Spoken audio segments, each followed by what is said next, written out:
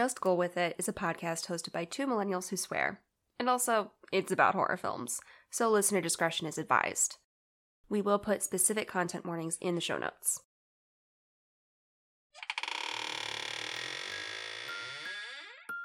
Boo.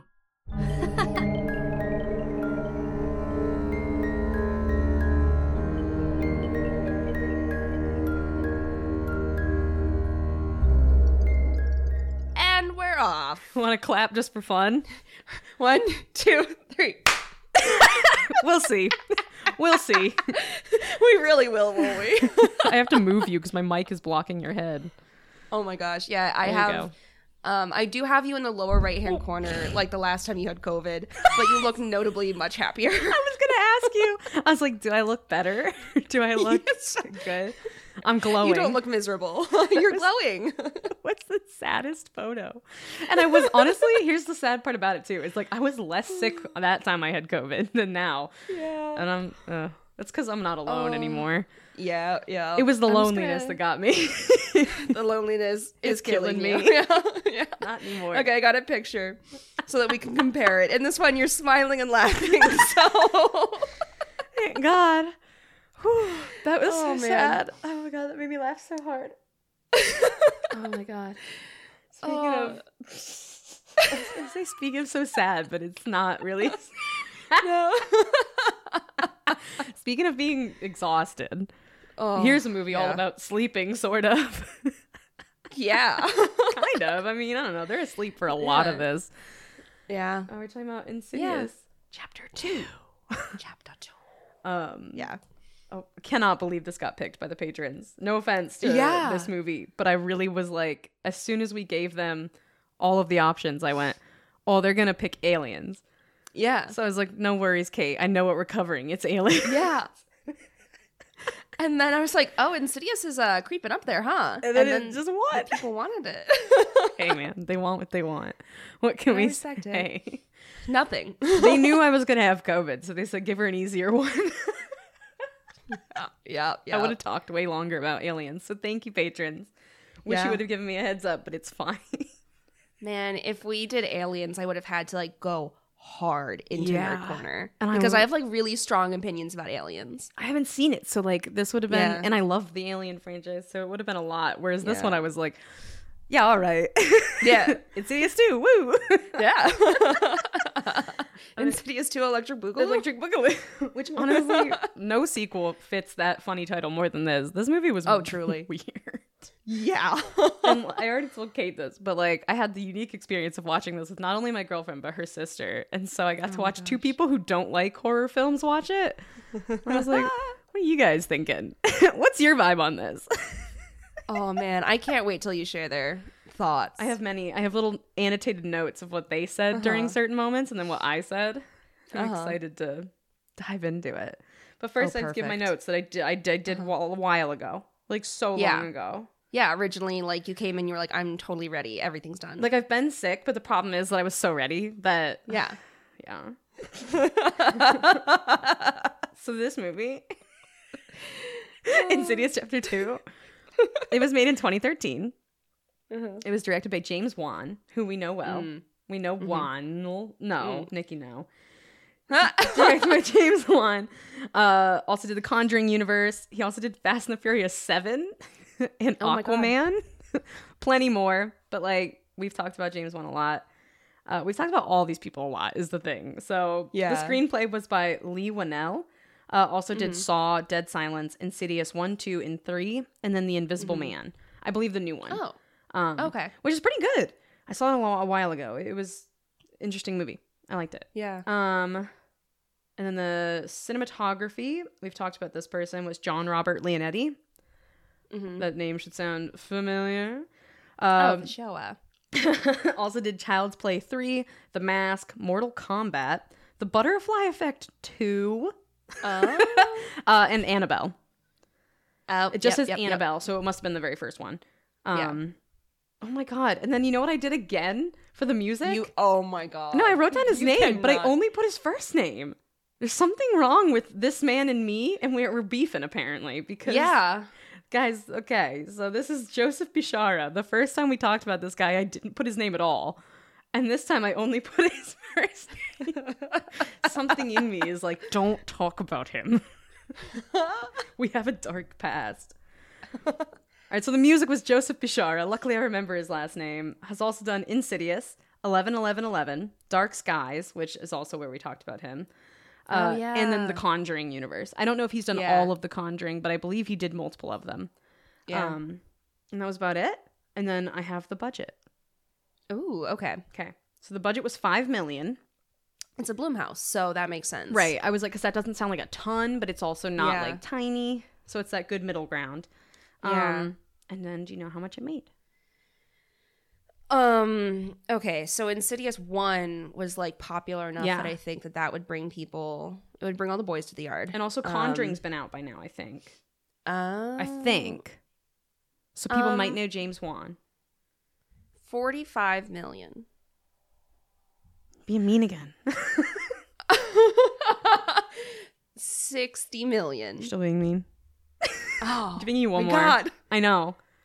80 million. That was closer. It was 161.9 million. Holy shit. Okay. See, I was going to start with 50 and I was like, no, don't be a fool. And so I went down to 45. Nope. It's 161.9 million. Oh my God. They're not fucking around. Okay.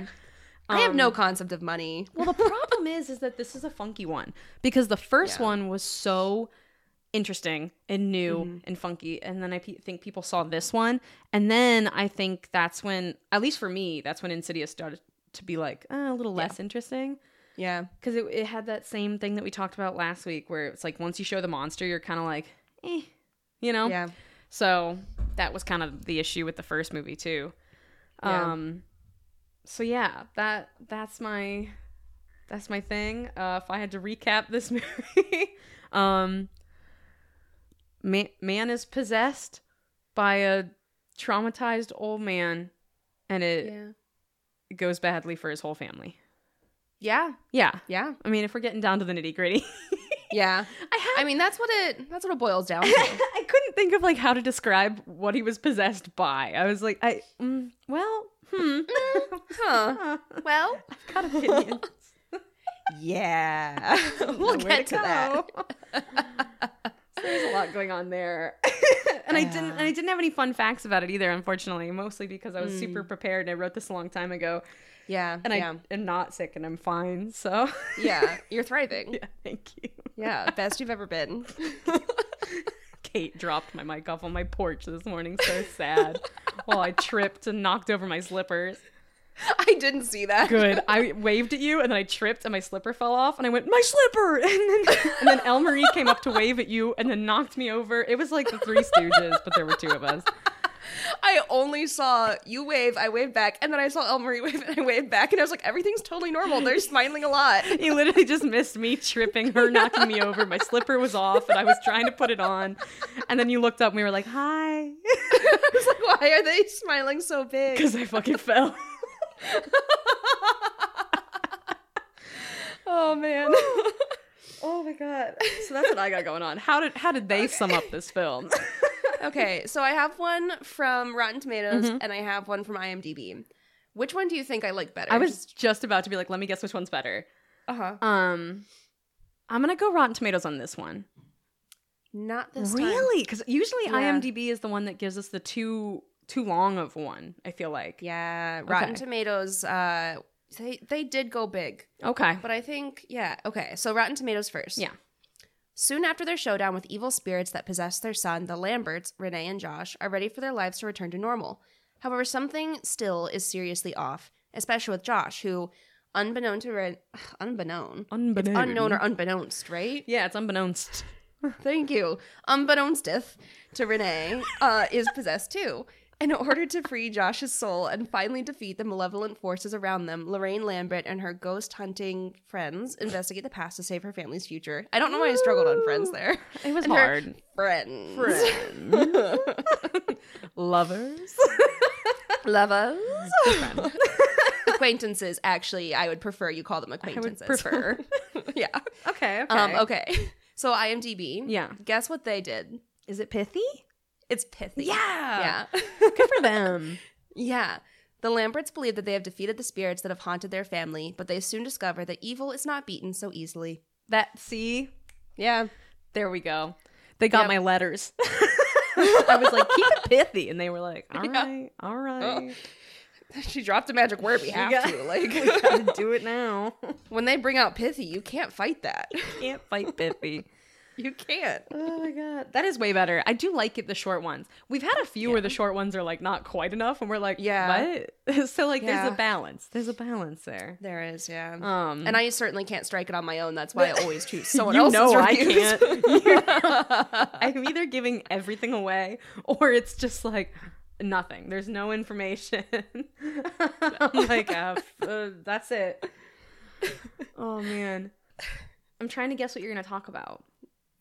Yeah. My guess was like dreams in movies or like sleeping or like bringing back like characters in new ways because they brought back a character who was like alive and this time she's like a ghost. So I was like recurring characters but like in new roles sort of thing.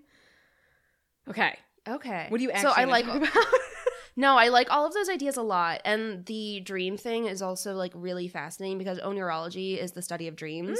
And I've listened to a 2-part series with a sleep scientist. Oh, that's so cool. On ologies. And it was incredible. And like, that's something that I think I would just get too deep into. It's true. I think we should save that for a movie where that's the whole plot. Oh, yeah. Like dreams for sure. specifically. And that would make more sense. Yeah, that's why, spoiler alert, I'm saving possession and, like, bodily autonomy and possession for when we have a fully possession movie. Makes sense. So, it's Halloween season, so I figured I'd dig into something appropriately strange and mysterious. It'll take a while to tie it to our culture more directly, but I thought a nice little jaunt through the theories and beliefs around astral projection would be interesting. Why didn't I? This whole movie is about astral projection. In my head, it's about sleeping. Why though? No, because they astral project when they sleep. That's true. Yeah. Yeah. Okay. No, I get it. Okay. Yeah. Makes more sense. we'll talk about astral projection as a concept, the use of it in tropes, and then bring both together to talk about Insidious Chapter 2. I don't know why it became You're an that. old-timey newscaster. Insidious Chapter 2. Chapter 2. It just lends itself to that. Yeah. Breaking the now. Spinning newspaper is like just came through on the Telegraph. I love this. I just finished my coffee. And I did have a margarita with lunch. So you're thriving. I had 2 cups of coffee, so I'm like, but I've also had Dayquil, so I'm like, oh. It's a party time. It's like a slow-mo party in my brain. You're just like, yeah, I'm vibing, but at a pace that I don't know. Oh, yeah. Okay. So, before we get to all of that, I want to lay some groundwork. Okay. So, astral projection as a term was coined by the Theosophists in the 19th century. I almost said 12th. I don't know why. So, Theosophy is please, because I was like, you okay? Yeah. I'm not going to dig, like, it's...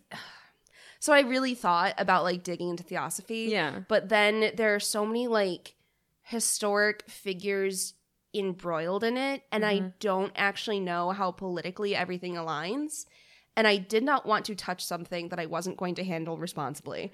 So we're not really going to talk about Theosophy. You said so many words. Theosophy, embroiled. I was like, whoa. Whoa. I liked it. So the term was coined in the 19th century, but it's existed as an idea in numerous religions for centuries. So we'll start off with some quick and dirty definitions, primarily from Wikipedia. So, direct quote. Love it. Astral projection, also known as astral travel, is a term used in esotericism to describe an intentional out-of-body experience, OBE, that assumes the existence of a subtle body, known as the astral body or a body of light, through which consciousness can function separately from the physical body and travel throughout the astral plane. Interesting. So if you are like me and there was a word in there that you were like, what? Esotericism. Surprisingly, no. That was the one that I was like, okay. So for anyone that is like me and was just like, I don't really know what esotericism is, it really just refers to the umbrella category for, quote, a wide range of loosely related ideas and movements that developed within Western society. These ideas and currents are united since they are largely distinct from both Orthodox Judeo-Christian religion and Enlightenment rationalism. Thank you, Wikipedia. Love that. That's not the definition I really had in my head, but we got there in the end. Yeah. I was just like, there, the spooky spiritual stuff. No, you're right. Yeah, right. Like, I was like, yeah, like, yeah. So I was there. I just wasn't there. I say many words, you say few, we get to the same point. It's the same thing. Yeah. Okay, so at this point, my original intention was to go down the list of belief systems or cultures where some variation of astral projection existed. Mm-hmm. But the more I dug into it, the more I found books written by white people about the religious beliefs and practices of indigenous folks, which always makes me nervous. I was going to say, I was like, oh boy. So I'm just, some cultures follow an oral tradition, so encyclopedias of their knowledge and belief wouldn't be readily available online. And I didn't want to risk whitewashing or overly simplifying their belief system. Right. And especially like when they're already marginalized. So suffice it to say that the idea of a spirit or part of the self traveling outside of the body or mind is not unique to Western esotericism. Okay. Yeah. So it's not like everyone astral projects in every religion, but it's like there are ideas about like a segment of your consciousness or soul or whatever. There's aspects of it in different cultures, just maybe said differently. Okay.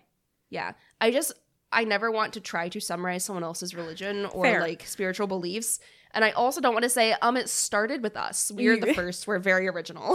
So, we did this. We did it. You're welcome. So today's Nerd Corner will focus on astral projection as it was explained from the 19th century and onward. So I'm really limiting myself to a couple centuries here. Yeah. So the next foundation is the trope of astral projection and how it can be used. So this is where I have a lengthy direct quote from tvtropes.org. Thank you, TV Tropes. So, astral projection, sorry. I said it and I was like, that was painful to me. I loved that. Like, that took me out of my body. Now I'm back. I'm back, and I'm better than ever. I don't have COVID anymore. Okay. Astral projection is a magic/mystic practice which allows a character to detach either his soul or his conscious mind, the distinction is important, from his body and let it wander freely, either invisibly in the material plane or out in the spirit world. Characters who are astral projecting may use demonic possession to take over host bodies, though this doesn't necessarily allow them to pry into their mind. Most victims usually have no idea what happened afterward. Unfortunately, the freedom of the soul comes at the expense of the body, which usually lies in a convenient coma, utterly helpless and vulnerable to attack or neglect. In many cases, the body will die if the soul is separated from it for too long.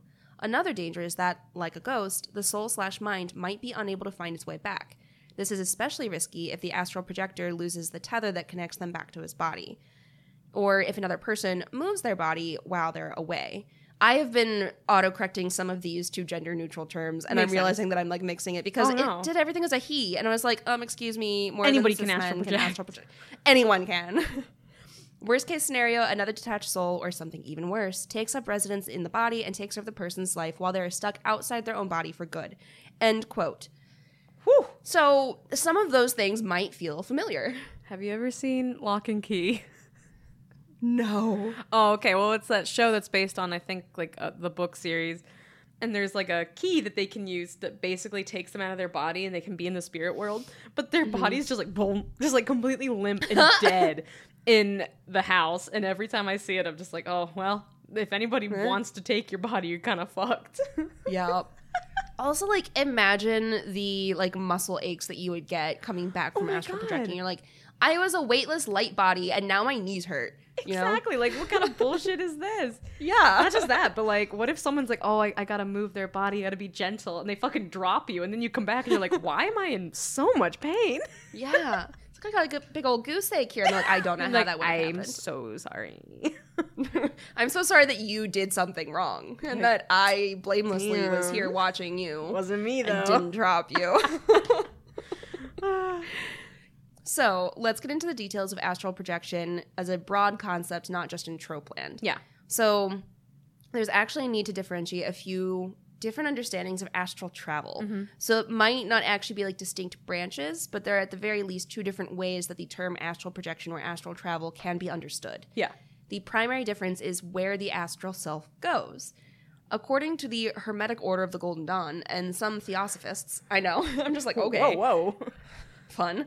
The astral self / body of light travels to other worlds. It could be heavens, hells, astrological spheres, or other worlds. Basically, everyone else used astral projection to refer to non-physical travel around the physical world. Okay. And going back a second, what are astrological spheres? I do not know. I tried to Google it and then went down a bit of a rabbit hole of celestial and astronomical spheres, as well as the understanding of planetary spheres over time. Yeah. And I tried reading the source listed in that chunk in Wikipedia and could not find the term astrological sphere, so I gave up. I don't know what it means. It might not mean anything. It might not mean anything. It might have been a typo. Who's to say? But, so yeah. The Theosophists were like... Oh my god, my brain stopped. It's okay.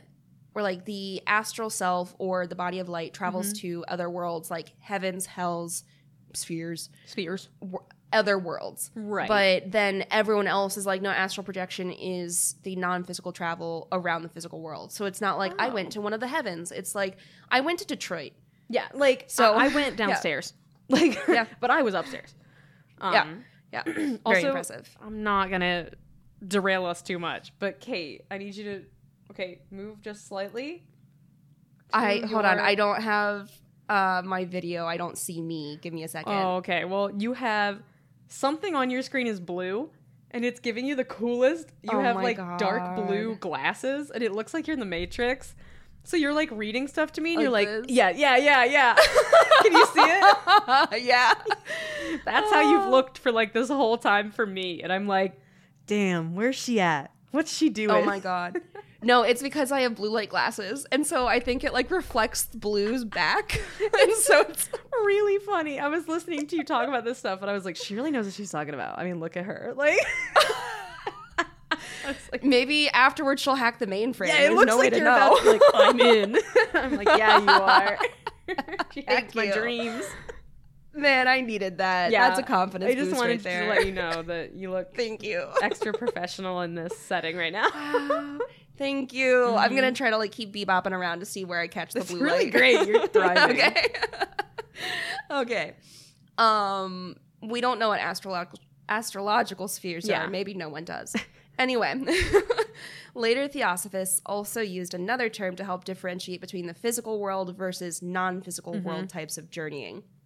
They used etheric travel to refer to being out of body in the physical world, while astral travel could contain some level of time fuckery. This isn't a hard and fast rule, and other people have introduced other terms. For example, Robert Monroe refers to people and places that exist as the locale one or the here now. According to the Monroe Institute, locale 2 would be the astral plane. So things beyond our own physical existence. A different Robert Bruce, used the term real-time zone, RTZ, to capture the idea of a plane of existence right up against our own physical dimension level. Okay. Also, real-time zone sounds like one of the calzones that you could get at DP Dough. I was like, oh, like DP Dough. Uh-huh. Okay, so the RTZ was the non-physical level that is closest to our plane. If we want to talk about like layers of planes, it can get hella complicated and entirely dependent on who you're talking to. Perfect. So Wikipedia, quote, the astral environment may also be divided into levels or subplanes by theorists, but there are many different views in various traditions concerning the overall structure of the astral planes. They may include heavens and hells and other after-death spheres, transcendent environments, or other less easily characterized states. Perfect. And I'm like, what a catch-all of less those easily are the characterized spheres we're states. not allowed to know about. Yeah. No, those are the forbidden spheres, Those obviously. are the spheres. Yeah. So I was vaguely interested in what the Monroe Institute had to say about astral travel because I was like, why am I getting a definition about astral travel from an institute? So I was like, what are they? Yeah. So I pulled the following blurb from their site. Quick note, their preferred nomenclature is OBE for out-of-body experience or just OB to say out-of-body travel. So they talk about OBEs and OB instead of astral travel. Right. Like that's kind of just how they talk about it. So, quote, out-of-body experiences provide information that teaches us about ourselves as multidimensional beings. The core of these experiences is self-awareness. They take us beyond the limited scope of our 5 physical senses and open us to the higher dimensional aspects of ourselves. There are numerous benefits to practicing consciousness to practicing conscious out-of-body travel. William Bullman would, I stopped being able to read italics. Hold on. Okay, I was like, voted? The best Noted. Yeah. I'm like, italics? No, thank you.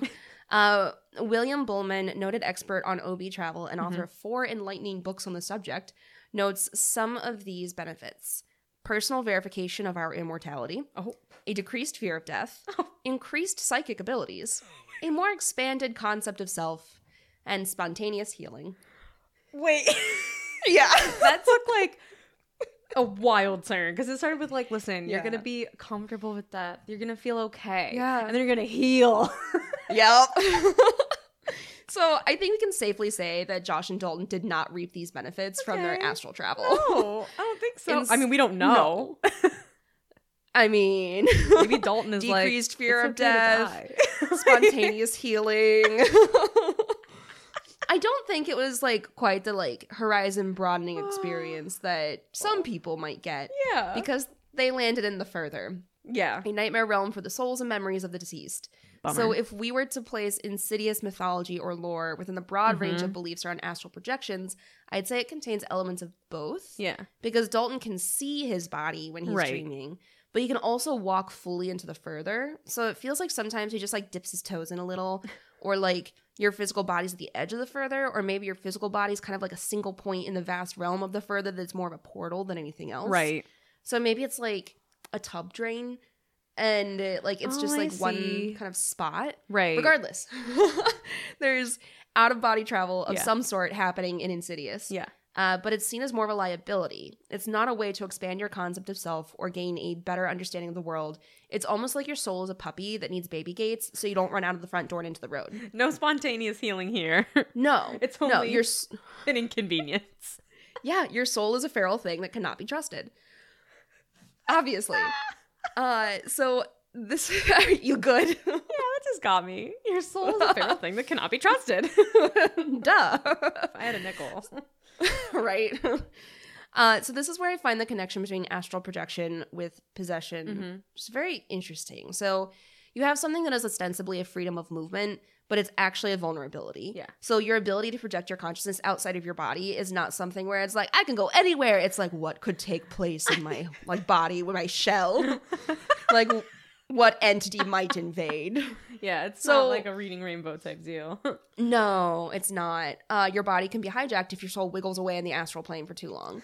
So tell me what movement souls do if not wiggling. No, you're so right. They wiggle. They wiggle real good. Wiggle. No, I'm not saying that this is like a morality tale. Yeah. Because ultimately, like, the travel aspect is a plot point and not like a lesson. So it's not like, remember, kids, it's not good to travel too far from your body. Like, it's not like... It's not teaching us that. No. Or at least, if it's trying to, it's not really excelling at being that. But the mythology of the further isn't satisfied with just spirit travel. It says, nah, the whole horror fam is welcome and delivers possession as well. Yeah. And I love that tie together of these two things of like, you push the soul out of the body, but something else can come in. Yeah. And so it really trades off that like, wow, this is this theoretically amazing thing that you could be doing, but at what cost? Yeah, I know. And it can be twisted so brutally. So eventually I want to do a deep dive into possession films. So like bodily autonomy, duplicity, trust. Because I thought about for this one, like where I land on possession films and like my ability to watch them with like minimal emotional turmoil. Yeah. Because when I was a kid, I could not watch movies where someone got in trouble or someone lied. So that ruled out a lot of movies. Because I was too uncomfortable with someone lying. And so Sandlot was very, very hard for me to watch. Because there's a period of time where he is lying. And I find that very difficult. And so there's this like duplicity or not when there's possession. Because it's like, do you know that the person is possessed, and like what sort of gaslighting or these other sorts of things happen when you're possessed? And so for me, the least stressful possession film is one where it is very clear right off the bat, that's not my husband, something else is in there. Right. But when it's like murky and it's like, oh, maybe she's just kind of mean now.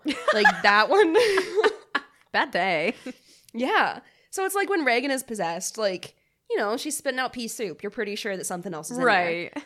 But in the beginning, he's just being like an absolute dick. Yeah. So you don't really, she doesn't know. Anyway, Right. I wanted to save like the bodily autonomy, possession, trust, all of those things for a movie that was more wholly about possession. Right. But yeah, so that's where I kind of landed on this. I don't have like super deep ties because I just kind of wanted to be like, let's talk about astral projection. I love that. Thank you. That was beautiful. Thank you. It also made me think of a very stupid meme that I was like, oh, we should make that. Yes. You know that thing where it's like, you're in her DMs, but I'm blah, blah, blah, blah. And I was like, you're in her DMs. I'm astral projecting to her forbidden spheres. The whole time I was like thinking about it, I was like, yeah, right. Okay, well, here's where I am. And you're just like floating in an abyss. That's incredible and I love it. It's so stupid. I was also thinking, I was making a reel for something entirely unrelated, and I was thinking about the one that we talked about doing but haven't yet, which is how people running seances never give enough time for the ghost to respond. I know. And so it's like, what's your name? How old are you? Where were you born? And he's like, hold on. It's just, they're like, how old are you? I guess they're not here. And it's like, whoa. Excuse me. Give them a second. I'm marshalling the spiritual energy to move the planchette. Like, give me a second. Tired. So that's society. Oh, that was great. That's great. First, I have a question before I get to horror. Oh, because Elle Marie's sister pulled a U. And I need to know if you agree with this. Okay. We're watching the movie, and her sister goes, I love this main character guy. Like, he's so talented. It's so fun to see him in horror films, but I know he's really good at comedy as well. And in my head, I'm going, I don't know what comedy he's done, but like, I don't know, maybe she's a big Patrick Wilson fan. I don't know. And then she goes, honestly, it's just crazy that he's in Arrested Development. And I went, wait, do you think this is Will Arnett? Oh, I can see it. And I was like, I can see it. And I was like, this is such a Kate thing. Because in my head, I went, I think she's thinking of Will Arnett. And then she goes, oh my God, is that, this isn't Will Arnett. Okay, hold on. I'm looking at a side-by-side of them, and they're twins. That's what she literally goes, don't they look alike? And I was like, no, they do. But this like threatening look at them is so Kate right now of being look at them. Don't you understand? Yes. I am so there right with her. Okay. And I was like, yeah. Yes. It was just so funny because now every time he would do something scary, she'd be like, crazy that he's also on that show. Like, so I just had to bring that up. Thank you. I love that. But yeah, so I'm excited to talk about this movie. I'm ready. Yes. This was an odd one. Yes. It sure was. I have many a note. And I got to watch it with two people, so that was interesting. In my notes, I started off, I was alone, and then when they got back is when I started watching it. So my first note was just, here we go again, Insidious time. I don't even remember what I said for Insidious, but apparently it's time. I said, oh wow, there's already like an Exorcist, not mention, but like little not Easter egg either. What's the like inspiration? When they're walking up the stairs and it's that red light sort of thing. I was like, oh, it kind of had the vibe. Yeah, I thought that was really cool. An homage. That was it. Yeah. And then I said, this woman is genuinely so much like the older woman. It's crazy. That's great casting. The throwback? Uh-huh. What? Yeah. No, I'm so sorry. You're right. Like the visual, absolutely. The voice dubbed over. It's dubbed over? Yes, because I had a moment where I was like, that sounds exactly like old Elise. Like there is no way that that's not her. And so I stopped the film. And I looked it up. They dubbed over because her voice is so distinctive. Yeah. But she does look like her too. She does look like her. They cast that excellently, but you never hear that actress's actual voice. I'm so mad. This whole time I was like, whoa, that's crazy. Well, fine. I will take it back. Instead of crazy great casting, I'll say it's fine. It's great. Yeah, it's good. It's fine. It's okay. This part made me laugh really hard though, when they're having their moment and Carl like leans over to be like, it's something super evil. I was like, that's some subpar whispering, because the other woman is standing directly in front of him and he's like, hey. Like the loudest whisper I've ever heard. He's like, I've never seen anything worse. This is the worst place ever. They're all gonna die. And then he's like, hey, Elaine. Like, they're fucking doomed. Like, I know. And I was like, all right, Carl, maybe dial it back. This is my note about the acting, and I don't know if you feel similarly, but this is how I feel. I said the acting in this is just a bit too overdramatic. Just like a touch. And I said, especially with the music. And weirdly, they balanced each other out to where I didn't hate it. Yeah. It was like, the acting was just like, we let something in. And it would be so dramatic. But then it would be like, da-da! Like, yeah. And I'd be like, okay. Every time something dramatic would happen and there's like event, you know that someone's going to be like, hold on, it's time for my lore drop. Yes. I'm going to explain everything you just saw and the purpose of something. And it's just like, okay, girl, give us less, I guess. Like, I don't know. Like, I feel like you did too much. Go, girl, give us less. Yeah. It literally was like, every time something happened, they were like, we better explain this to the audience because they're babies. Yeah.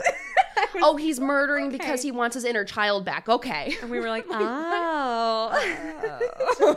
But like the lighting and the music and everything, I was like, this is like a stage play or a soap opera. Like a horror soap opera.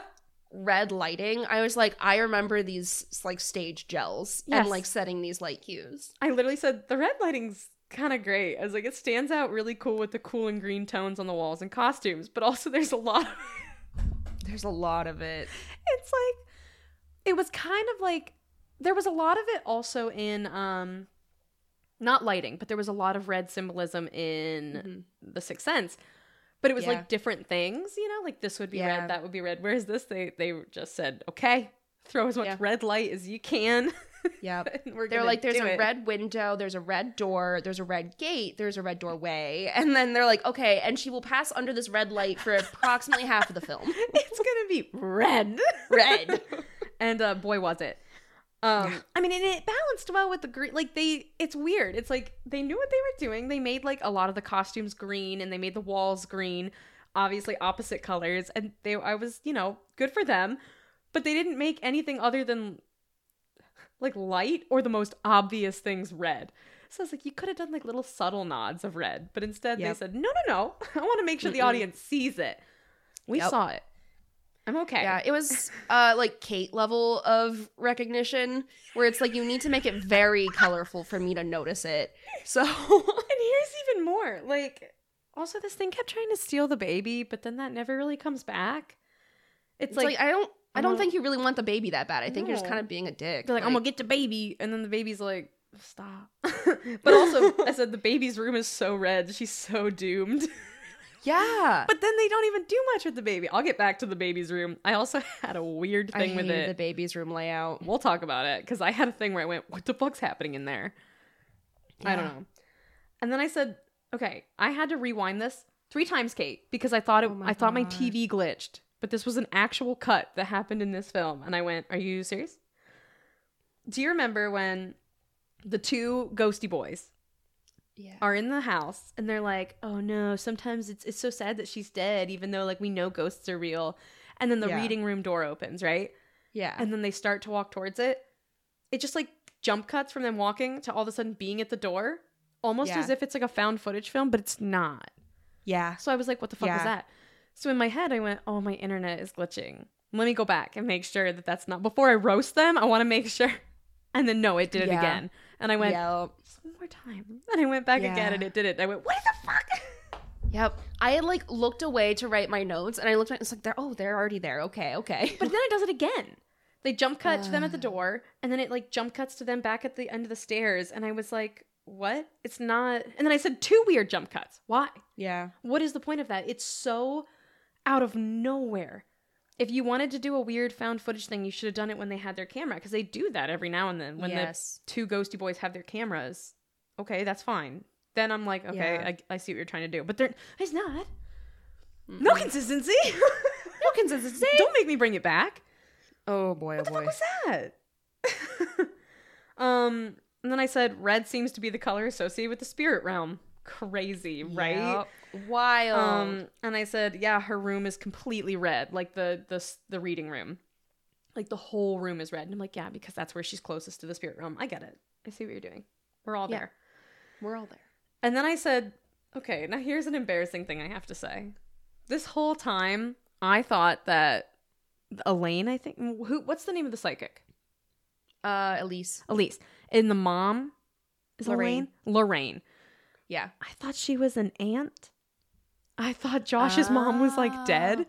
And I thought Lorraine was like his sister or something. So she does look very young. She does look young. Yeah. And in my notes, I just kept writing, the aunt is so dead. This aunt is not going to make it. Oh my God. Oh my God. And then I was like, I wonder why, how does she know Carl? Oh my God, she's possessed by Elise. And then I was like, oh no, that's the mom that met Carl in the beginning. Yeah. I thought I was so sly. I was like, oh my God, she knows Carl? That's because she's possessed by Elise right now. No, I was just so wrong. So a lot of my notes are going to be incredible. Whoopsie. I just said the aunt is so dead. And I said, I was wrong in more ways than one, Nikki. I said the house looks great, very lived in. So they will say that. I feel like the first one had that as well. It wasn't that noticeable, but I think, you know, same vibe. I was like, I get it. I like it. These baby toys are cursed. I hate it. I have notes about those toys. Do you? Oh yeah, I hate them so much. You hated them? Let's see. My chair is so squeaky. I apologize to everybody. So I started off with childhood corrupt with evil, toys become scary, the like dissonance of that, but then I got over it really quickly. Let me find it. Toddler walkers with lights and music are a menace to society. I put that in all caps. They're annoying. And then I thought that I feel like I might have the big bad of the series could be the toddler walker and I'd be petrified. I did say baby toys are cursed, and I said an armoire is always evil as well. Yes. There's always an armoire that's evil. Yeah. And then Armweevil. I don't know why I did that. Armweevil. Armweevil. That was really good. I'm so sorry. Armweevil. Oh, it came out so naturally. Sometimes I say things with unearned confidence. Oh, you deserved that confidence. Also, while the baby was being like, or no, like, at some point someone wakes up and they're scared that somebody strangled something. I don't know. And then somebody that I was watching it with, I think it was her sister, goes, "There's probably the baby." I was like, "You think the baby did it?" And Marie was like, "The real evil was the baby all along." And then, yeah. This is the note that made me laugh because Elmarie said something so ridiculous that I laughed for so long, and I was like, we have to like pause it. Yeah. I was making fun of the baby's room because they bust into the baby's room, right? And it's all red, and I'm trying to take notes, and I'm like, wow, the baby's room is red because of this, blah, blah, blah, blah. And then I look, it like pans over, and there's just like a full writing desk in the baby's room. Yeah. And I went, why the fuck is there a desk in there? And without even thinking, Elmarie just goes, "Boss baby." I laughed so hard.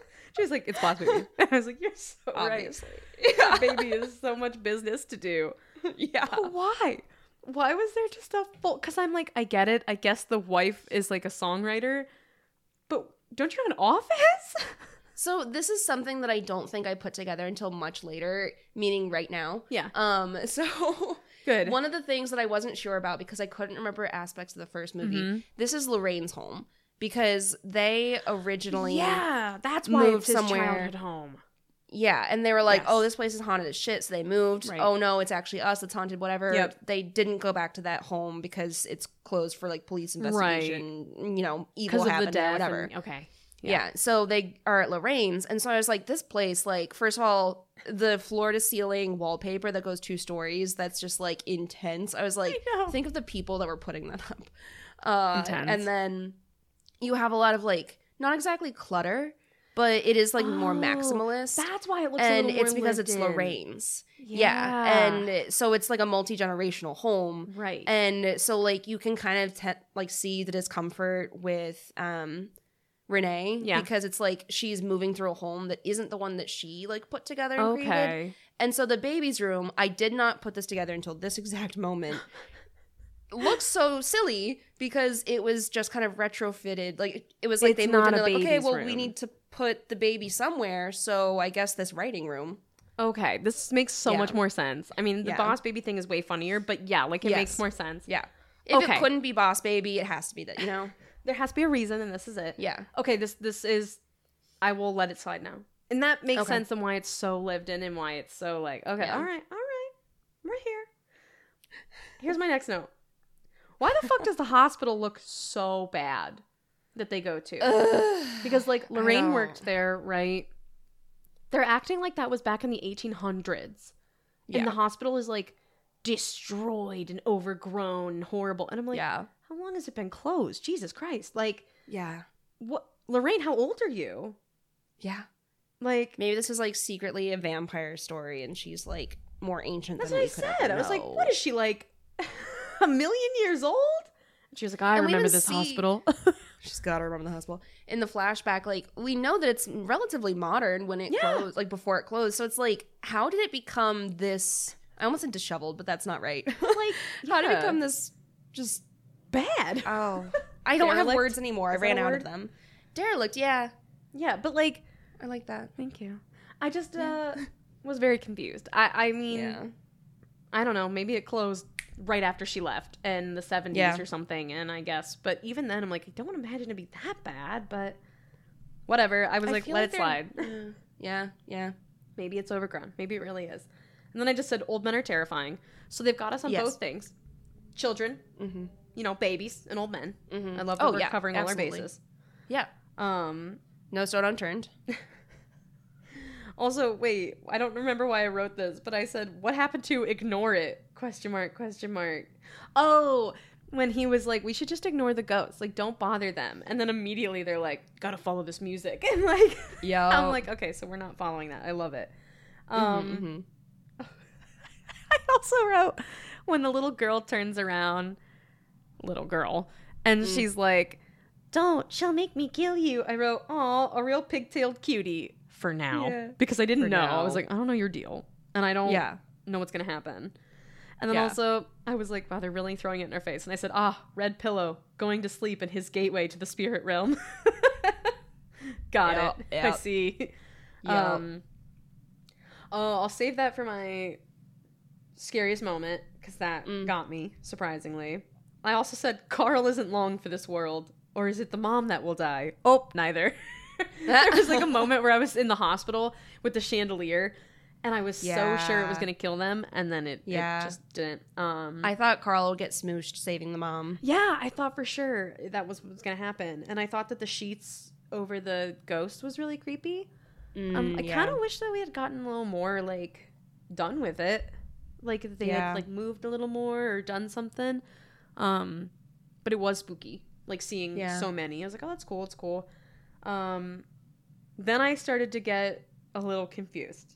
I said, what's with the guy in the dress? I was like, why is he in the dress? Like, this is where I started to not understand. And I do now, obviously. Like, as it went on, I was like, I understand. But, like, it felt so, like, kind of random and unnecessary. Yeah. But I was like, what? What is happening? Yeah, and then my last few notes are really just that I think Josh, Will Arnett, our sweet boy, not actually Will Arnett, just so everyone knows, I thought he was so fucking creepy at the end. Near the end. His acting surprised me. Because we've seen him in The Conjuring. Yeah. Pretty normal. Like, you know, little guy. In this, he was unhinged. And I thought when he's talking to Carl about like the dice, I'm like, oh, this is his moment where he just gets to go like balls to the walls acting. Hell yeah. And I thought it was great. I loved it. His creepy smile and how he kept it up while he was talking. I was like, he's good. When he was like, what's up? Roll the dice. Yeah. I was like, oh, you're a fucking weirdo. Yeah. So I thought that was great. I thought that, well, while it was a little overdone, I like enjoyed it. Yeah. And watching it with other people was fun. So I can verify that, like, if you watch this with friends, it's kind of a blast because the cheesiness makes it like, haha, this is so great. Like, and they both don't like horror films. To like point that out, they both hate them. So they both were happy that this wasn't gory. They were like, I like that it's not that gory. And I like that it was kind of cheesy because then they were kind of creeped out, you know? Yeah. Whereas you and I are like, oh, it's not scary. They were like, ooh, you know? Yeah. So it's a good movie for people who don't really love horror, but it's cheesy and in a way that's like, oh, I kind of like that. So, you know, those are my notes. Is I'm like, it's a little overdone. It's a little heavy-handed, but I didn't hate it. Yeah. So, I land in kind of the same spot. Okay, yeah. I'm excited to hear your notes because, like, I didn't know what you picked up and what I did since we watched it so differently. Yeah, it's also going to be interesting to see. I'm like, what did I pick up? We'll find out. Okay. So early on, it's in like, I was going to say the 80s, like with confidence. Then I was like, no, don't be confident about time. You're not good at that. So it's when Josh is a kid and it's like young Elise, young Lorraine, young Carl, whatever. And Elise is going through the house and like they're doing the warmer, colder thing. And I was like, okay, actually, I like that. Like it feels effective.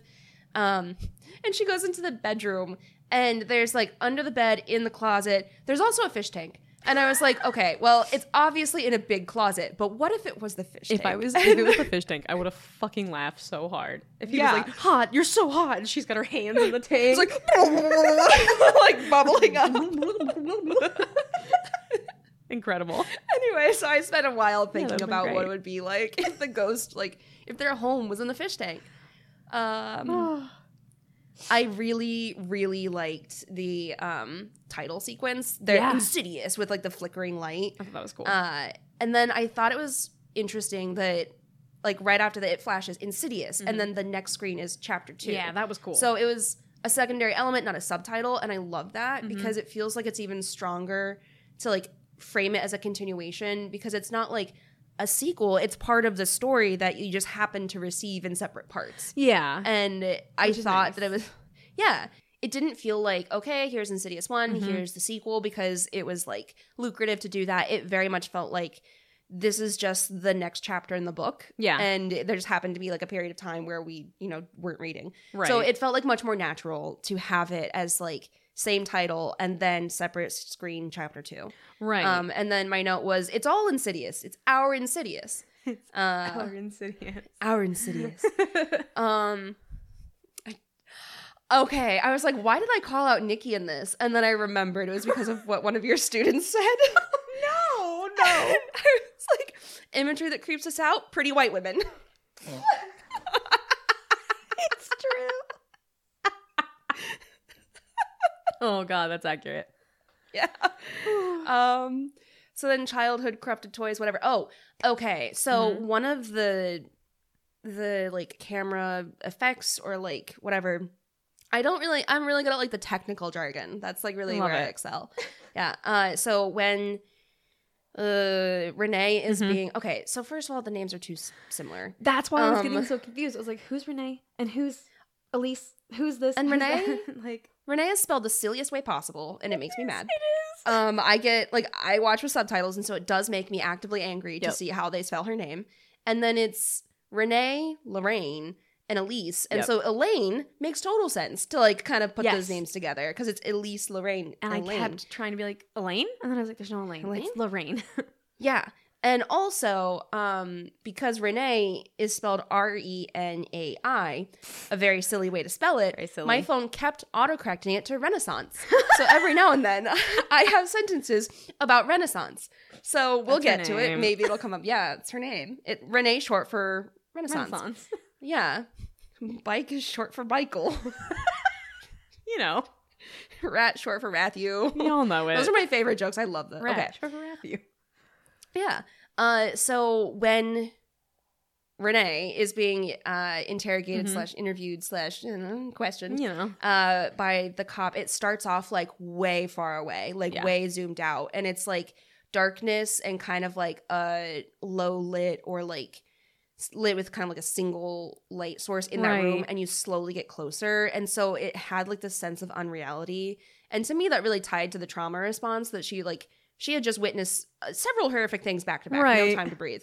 But also, like, it made it seem like it was in the further. And so, like, it was both, like, trauma, unreality, and then, like, the supernatural unreality. And I thought that was great. That was cool. So love a recap made stylish where they tie in a lot to the previous film. Yeah. Like the last 15 minutes. I did actually go back and watch the last 10 minutes because I couldn't remember what Elise took a picture of. And going back to that was very helpful for me. The zooms in this film are banana pants. Because it'll be like, zoom on this. And I'm just like, okay, at least I know where you want me to focus. They fucking take you for a ride. They do. Dude, like, oh, okay. Is it called 4DX where you sit in a seat that moves and shifts and stuff in the theater? I think that is it. Something like that. Wouldn't this be a wild film to see that way? That would be insane. Motion sick. I would get motion sick. Yeah, I'd vomit. Sorry, I can't do it. No, thank you. Every house needs a single sinister red window. It's just not complete without it. It's like a beautiful window, but I'm always it's beautiful. Right on the stairs, leads to the baby room. I get it. Yeah. Renaissance says it's starting again, and he's like, let's just be normal. He's like, why don't we just stop? What if we didn't deal with that? What if we just didn't do it? Okay. Yeah. I noted colors, and I said red gate illuminated by lanterns. Lots of red in this here film. I was feeling pretty proud. Love that. Hubby has to make it clear again exactly what he thinks happened. I didn't do the murder. I was being very brave. And something followed me and definitely did the strangling. That was also not me. And it was just the way that he talked about it was just so very much I would never. He's like, do you think I did it? And she's like, no. And he was like, well, I definitely didn't murder anyone. I was saving our son. The way she says something no is else. So not convincing too, which is hilarious because he's fighting for his life in the worst way. And she's like, what? No. Me? And she pauses for so long. Did you think I did it? And she's like, no. No. And camera movement, interesting. Renaissance, you old scamp. The person doing the camera movement was probably exhausted. Oh my god. Yeah. Lots of dramatic zooms, some shaky cams, some POV stuff. It just had a lot. They had a lot going on there. They threw everything at it and it all stuck, unfortunately. Yeah. And this may be something that we talked about when we did the first Insidious. I don't remember, but would you believe that there are at least 2 Australian folks in this film? I can believe that. I could be convinced. It's the ghost friends, Specs and Tucker. Oh, okay. Because they say Hunter Ninja Bear, but they say Hunter Ninja Bear. They say it the R. What I actually said was the R didn't have enough oomph on it in Bear. Hunter. Yeah. Yeah. So when they said Hunter, I was like, oh, they're Australian. They just absolutely are. An Australian so fucking fast. Man. So I had to pause it to Google it to make sure I was right, and I was. You were. My thing about toddler walkers. Exit pursued by Lorraine. The cousin to exit pursued by Bear. Pursued by Lorraine. Pursued by Lorraine. And then Josh just shutting it down. You didn't see anything here because if nothing's because if you did, it would scare my family. My family doesn't need to be that. You didn't see anything because denial is easier for me personally, considering I'm possessed and stuff. So we're all going to deny. That's his favorite. Oh, it's his favorite. Yeah. And okay. I realized that there is a long segment that I just didn't copy my notes over because I don't always have great things to say. And so I was like, when was this her vibe? Because it was Lorraine's yeah, my son's a goober and something is wrong. So that's when she's telling Renaissance that they have to get out because her son is not her son right now. Right. Woman in white just chilling out in the daytime. Beckons her to follow. Chilling. The slap that the ghost lady delivers, intense. When that happened, Elmarie cackled louder than I've ever heard. She slapped him and she went, I was like, oh my god. Oh, and then Carl has the letter dice and was like, that is the most challenging game of Yahtzee. I know. You could not get a full house. We all shouted Yahtzee. We had to. Yeah. Oh, absolutely. Think about the people who had to put in that multi-story wallpaper. That very patterned forward wallpaper. Having to match it up. Oh god, no. Even just putting one on there because it has to be perfectly straight because everything goes from it just stresses me out to think about it. I could not. So then I'm going to share some dialogue so you understand Yes. my comment on this. So, Pumped. you don't know that song? No, I don't. It's my song, the song I wrote for you. That's not the song we should be worried about. There's someone in this house. And I was like, wow. Is he a cis man or is he possessed? No way to know with the current evidence. Literally, I was like, oh, that's just a guy. That's just a guy. To worry about right now. I would know that song, but that's not the problem. Yeah. You're being ridiculous. And then he gets a bat and goes in search of something to hit. Obviously. Yeah. Tucker had a dollhouse. I love people with good gender neutral taste. I love that. Yeah. The horses have opinions. That's when they all start rocking at the same time. Yes, of course. When the ghost child is like, you can't be in here. If she sees you, she'll make me kill you. And they nod like that's a very sensible, reasonable thing. And they hightail it out. And they're like, yep, absolutely, bye. And I love that. I love that. And then, so the Dalton is calling his brother, or he and his brother have those can phones. Yeah. And Dalton is the only one awake. And someone said something about can phone or something. I was like, you used to call me on my can phone. And then I couldn't escape it. Oh, God.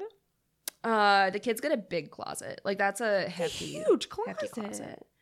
Then this is when they're in Parker's house. Mm-hmm. They move the bookshelf. The smell worsens. There's gagging. I had a moment where, remember in the preview, I think it was this film, where it was either this or one of the Conjurings or Annabelle. Yeah. One of those, Annabelle, where they leave the fucking door open. It's why is the door open? I know. And this explained it. And I was like, that's the door left ajar. And I was just we were so mad, and I love that we got an answer for that, because I remember specifically seeing it and going, Kate's gonna be so happy. Yeah, thank you. You get it. I had just in all caps. Finally, there was a reason. That was my moment. Okay. When you can't count on Tucker and Specs, you can at least count on your future self in the further. So, I can always count on me. On me, yeah. And then Elise was like, yeah, okay, go back a little further, babe. You'll show you the way. I love when she goes, that's what that was about. And I was like, yeah girl. Love it. Thrilled to unravel that little mystery. She's just like, oh, it's more fun than crosswords. She loves it. She loves it. And he whipped that kettle at her. The way he throws that kettle. We all laughed. He was like, whoosh, and we all just were like, what? Yes. It killed us. Dalton volunteers to take a nap and go father hunting. Love it. And then everyone is just wailing on people with toys, and just the way you hit him with a wooden toy horse, just intense. Yeah. And then one of the last lines in the movie, one of the last scenes is, Are you ready? And I was just like, are you ready? Are you ready? So those are my notes. Those are gorgeous. Thank you. It was hard not to like it, only because I was having a blast watching with other people. It was just so funny.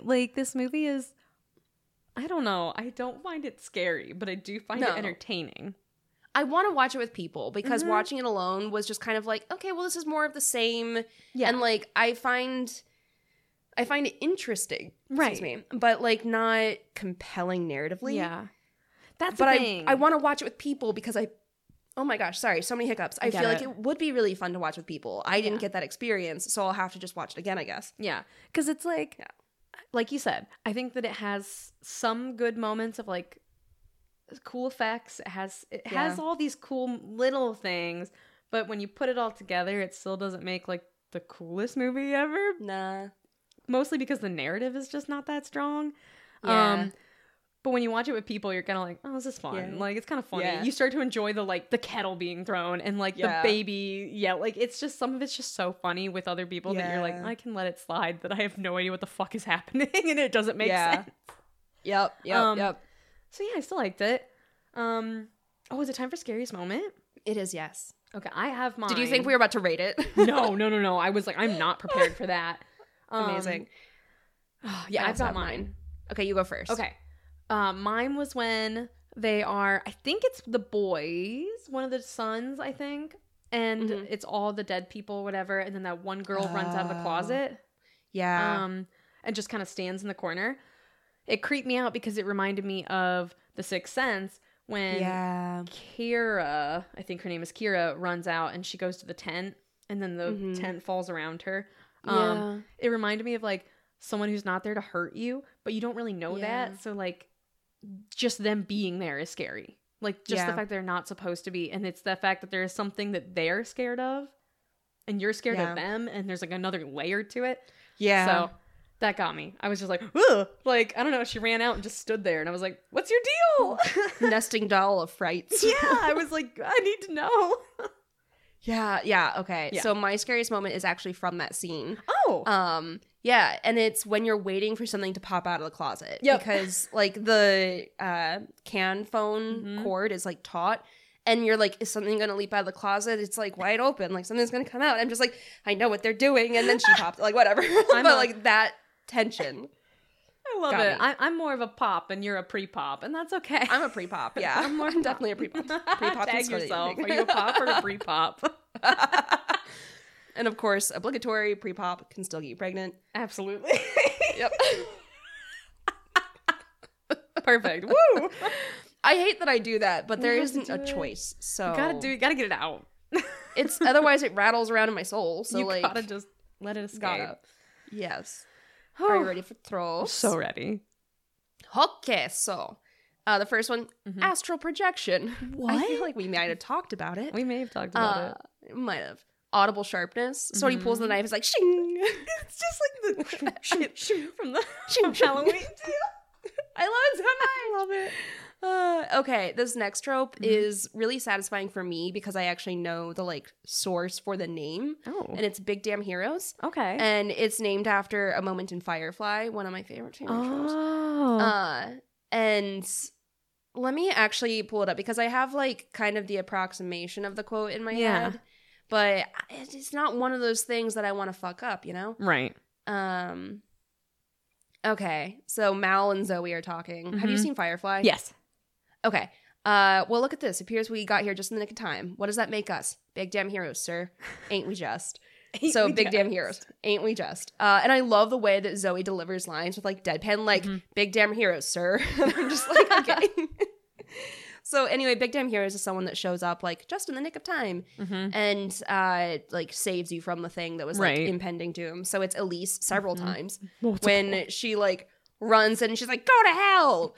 And so like that's the first movie where they actually save the baby from one of the people. I don't remember this like that baby's always in danger. Baby's always in danger, okay? God. Got a lot to do.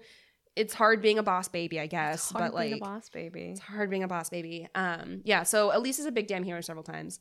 And then I know that I wasn't sick when I wrote this, but it feels kind of like a fever dream. And it's just like kind of a nesting doll of nerd jokes. Good.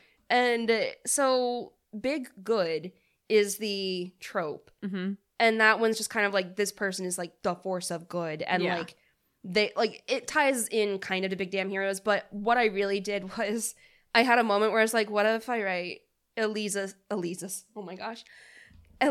Jesus in Purgatory? Because it's like allegory for Jesus in Purgatory is like the I looked too far into it type way of like talking about a film. And I was like, what if Elise is Jesus in Purgatory? And I was like, you've gone too far. Like you're stoned as hell. You're like, you're so high right now, but like, listen. And it's like, when I watched this, I had like a nice little cup of tea. Like that's, that was the extent. Oh, anyway. Grand Theft Me. So that's when someone's body is being stolen my body. Yeah. Immediate sequel. So I thought it was very interesting that we did that with Halloween 2 and this one. They got me on this one too. That was my last note that I didn't say. I was like, fuck, they got me because I want to know so bad. Yeah. Yeah. In the blood. So this is when traits are like passed down genetically, but it's like more than like these are your phenotypical and genotypical traits. It's like you are bold just like your mother was, you know. So it's like Dalton can astral project because Josh could astral project. Astral project just like your father. Oh, so sweet. Yes. Jump scare, of course.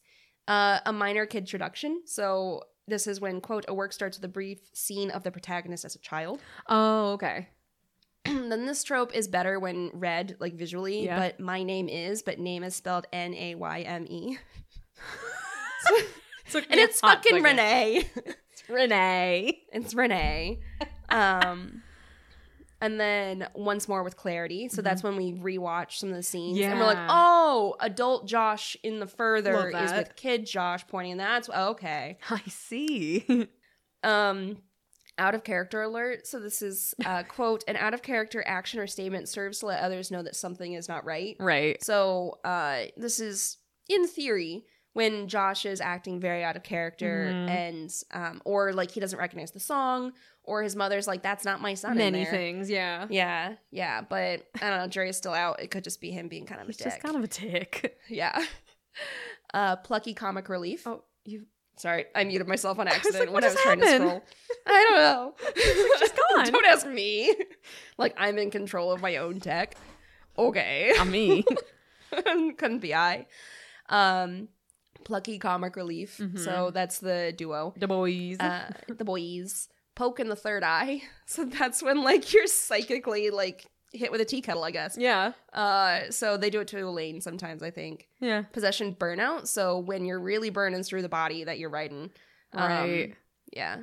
Scare cord. We definitely got that. God, so many times. So many. Like, Joseph Bishara went hard. Oh, yeah, he did. We have a sequel hook. Yeah. Obviously. Yep. Simple solutions won't work. So this is like, we can't just move because it's not the house, it's us. Our souls are haunted. Bye. Let's see. Stable time loop. Trapped on the astral plane. So that's like when you can't get back to your body. Right. And then my favorite one, which is actually, I don't know if it's subverted or if it's like zigzagged. It's played with in some way. Yeah. Supernatural proof father, because it's not that he is actually unwilling to believe, it's that he's trying to be like, possessed me? Ghost? No. No, not in my good suburban neighborhood. In this economy? No. So those are my tropes. Those are good. Oh my god. I'm trying. We said so many things, and I'm like, oh god, how do we rate it? I hate when we say good things, and then we can't go back and be like, what did we say? I only wrote down one, but I know there were several. Yeah, unfortunately, there were many's. Many's? Many's. There were many's. What? I just kind of look around. Yeah. Arm weevil. Arm weevils. That was the one I was trying to think. Okay, I don't even want to think of anything else. It's arm weevils. That was it. I was like, you said something so funny, and it was arm weevils. I've had mine. I've been ready for this. Okay. I think I'm ready. Yeah. Okay. 1, 2, 3. Okay. Yeah. Okay. I was between these. Yeah. Okay. My only reason is just because of the plot. Yeah. And I didn't know if yours was similar. Yes, it is. Okay. Do you want me to go first? I guess I started. I'm so sorry. Yeah, go first. Yeah, no, do it. I'm sorry. I was saying I gave it 2.5 arm weevils because I thought that it was like fun. I had a good time watching it with people, but if I was like you and I was watching it by myself trying to like genuinely just take notes from it, I think I would have noticed that the plot is so fucking confusing and weird and convoluted that I would have been a little more not having a good time. Yeah. It was just weird. It's so unnecessary for some of it, and you're like, okay, what? What? So the fact that it is so confusing and weird and unnecessary, it takes away from it being scary. Yeah. And then the acting being a little over dramatic, and then the music already kind of takes away the scares. So the movie's not really scary, I would say. I mean, maybe. I also watch a lot of horror films, so it's hard to say. Yeah. But I just was like, it's fine. Yeah. I had fun, but 2.5 arm weevils for me. Yeah. I also gave it 2.5 arm weevils because it, like, entertaining. Like, it's not, like, I didn't turn it off and think, oh my god, I wasted, like, a tight 90 of my life. Right. And so it was just kind of like, I feel like it could have been more. Yeah. And I just felt like it was more of a repeat of the first film. Very much so. But with like a little bit of a twist. It was kind of like a remix, but it didn't really feel like it was adding to the lore in a substantive way. Mm-mm. And it just narratively wasn't strong. No. It feels like there were a lot of plot holes just waiting to be pointed out. Yeah. Yeah. Yeah, it had fun stuff. There were Yeah. technical absolutely. parts that we did like, Yeah. but they just didn't all together form one yeah. good movie. They just formed like one good piece where you're like, oh, that part was cool. Yeah. I like really enjoyed some of the camera movement. Yeah. It was like bananas sometimes. Like it was a lot sometimes. I liked it. Like I found it entertaining. It just wasn't to me super strong. No. And then I also felt some type of way about having the antagonist be someone that, like, we talk about ableism and the way it's like, okay, this person has been struggling with some sort of mental illness and that equals violence. Yeah. And it felt like it veered dangerously close to it because they, I think, tried to make it clear, like, he doesn't want to kill, his mother's making him. Right. But I don't know if it was clear enough. And then there was also, like, sorry, I'm cutting you off. No, you're right. I was just saying, like, that's what I kept feeling is I was like, they're making the mom do it, but at the same time, I was like, he's doing it, so I don't know. Yeah.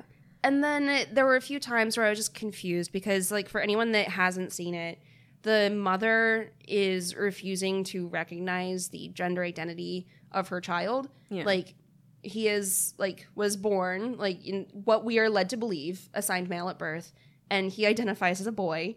And she wanted a daughter, and she tries to force him to act, dress, identify that way, tells him that his name isn't his name. Right. And so the experience of the child, regardless of, like, however assigned at birth, like, whatever, regardless of that, he is saying, like, I don't identify with this. And she's like, but I want you to. And so that's a problem. Yeah. And it's traumatizing. But I also don't think that, I feel like it has to be handled very responsibly when we're talking about, like, that sort of emotional trauma and how it, like, oh, he's now a mass murderer. Like, he killed all these people. Like, and I know that this is, like, we always talk about, like, the aged badly. I'm like, you can't really say that because it was bad at the time. No. But again, like, it was made in 2013 and it wasn't good then, but even I think worse now. Like, yeah, we're in an even worse spot. Well, I don't know if we're in a worse spot. We're not in a good spot with trans rights. Right. Like, yeah. So yeah. I had some issues with that. And then I was also just confused. Yeah, it was because at one point I was like, okay, well, Parker is inside of Josh, but every now and then it felt like they were talking to the mother, like the mother was inside Josh. And I was like, is it supposed to be that Parker has so, like, assumed the identity of the mother? I just got very confused. I was like, who is inside Josh? And also I was like, did we ever really get clarification why the mom wants everyone dead? No. Like, why is she killing people? Did we ever find out why Parker is, like, a murderer? Really? No. They're just kind of like, we knew the mom sucked. We knew that the mom was like, you can't be a boy. Like, blah, blah. I get it. That part was clear. But why was it like, oh, if she finds you, I have to kill you? Why? Why does she want everyone dead? I don't get it. It was one of those things that they told us, but there wasn't any narrative behind it. Yeah, exactly. They just said, like, oh, his mother made him kill people. Why? I don't get it. What do you mean? Guys. So yeah, like, a good time. It was, you know, like, I had a fun time making fun of it and having a blast, but also the whole time I was watching it, I was like, I don't understand what the fuck is happening. No. So I found parts of it enjoyable, engaging. I didn't think the narrative was that strong. No. I just want people to handle, like, issues with, like, not issues, but any time that you're going to say, like, someone is violent and then give them a marginalized identity or, like, explore that. I hate when it's not. You just gotta be. I feel like it has to be done so. Yeah, be respectful and careful and intentional. Yeah. And I don't like the narratives where it's like, well, this person was traumatized and so now they're a murderer. And also they're traumatized because, like, they're stigmatized in society because of something that people are still stigmatized and punished and killed for. Like, violence against trans people is absolutely, like, wild. Yeah. And so to me, like, I I don't know. I get very anxious. It was like, yeah, it just kind of felt like a random choice they made where they were like, all right, so why is he evil? And they threw a dart at a thing and went, all right, got it. There it is. Like, it didn't feel like they actually, I don't know, thought behind it. This is like entirely just opinion based. I don't know anything about the director, like the writers. Like, I don't know what they were thinking, but it felt like when they were doing the first movie, they were like, what would make this person even scarier? Oh, if you could tell that it was a man wearing makeup. Like, that would make it even more frightening. And so it felt very much like man in a dress joke, which is like a transphobic joke. And it's like, oh, and okay. So it felt like it was built off that foundation instead of like a kinder, like, seeing the humanity in people. It felt more like it was built off this like, oh, it's extra creepy because it's like wrong in this way. And I'm just like, ooh. And also it was just kind of like a weird, like, instead of taking a straight path to what could have been scary, they did this weird curvy thing to get there. And I'm like, you could have just been like, yeah, it's a scary woman in a black dress. And I would have been like, yeah, cool. Yeah, that's scary. And they were like, but instead we're going to take this curvy long way around to get here. And I went, okay. I was like, unnecessary. I don't care. Yeah. And I think we've already established that, like, pretty white women, very scary. Very scary. So scary. You so could have stayed there and I would have been like, oh, got me. Oh, boy. Like, there you go. So that's what, 5? Yeah, a total of 5 arm wrinkles. Yeah. So, okay. That wraps up our discussion of Insidious Chapter 2. Yep. Yeah, so if you enjoyed your time with us, we would really appreciate it if you'd rate and review on Apple Podcasts. It really does help other people find our show, and we also really love reading what you say. I think it'll cure my COVID. If I read one more good review, I think I'm going to be free. Like Tinkerbell when you clap. Just like that. Incredible. I love it. Thanks. You can follow us on Instagram at Just Cool With It, and we'll post the movie for the week, no context quotes, that sort of thing. Our extended show notes are on our website, justcoolwithitpod.com. About the first half of the episodes are on there. You could even take a look at our Patreon at patreon.com/justcoolwithit. We pumpkin panicked. And we thought that we would finish. So we played Pumpkin Panic for the horror game stream. And we even bought a second game because we thought we would beat it so quickly that we would need a second game. We did not beat it. We were like, oh my God, what if it takes like 20 minutes? And then, and 2 hours later, we were like, fuck. Yeah. It's like all I could think about. We didn't finish it. And I'm just like, I can beat it. I can do it, Mom. Really thought we had it. Yeah, we did. No. So anyway, that was a patron thing, which is why I mentioned it now. Yay, patrons. That was So I'd like to take this opportunity to thank our patrons. Kim, Kelly, Nehart, Rachel, Kelsey, Sula, Tim, Beth, Katie, Morgan, Brady, Kenny, Janice, Brian, Jess, Ada, Dalton, Andrew, and Olivia. Woo! The intro and outro music was created by Anthony Roccazella. The cover art is by our very own Nikki Solomon. Kate, I left my body an hour and a half ago. Oh my God. To a ghost. What has taken possession of your body in that time? One of COVID? the cats. COVID? I'm just the COVID now. You're just the COVID. You're not talking to Nikki. It's just the illness. That's why I'm so sleepy. You're sleepy. I'm eepy. Oh, I can't stop it. Your face is blocking it, so I couldn't. Okay, I stopped mine.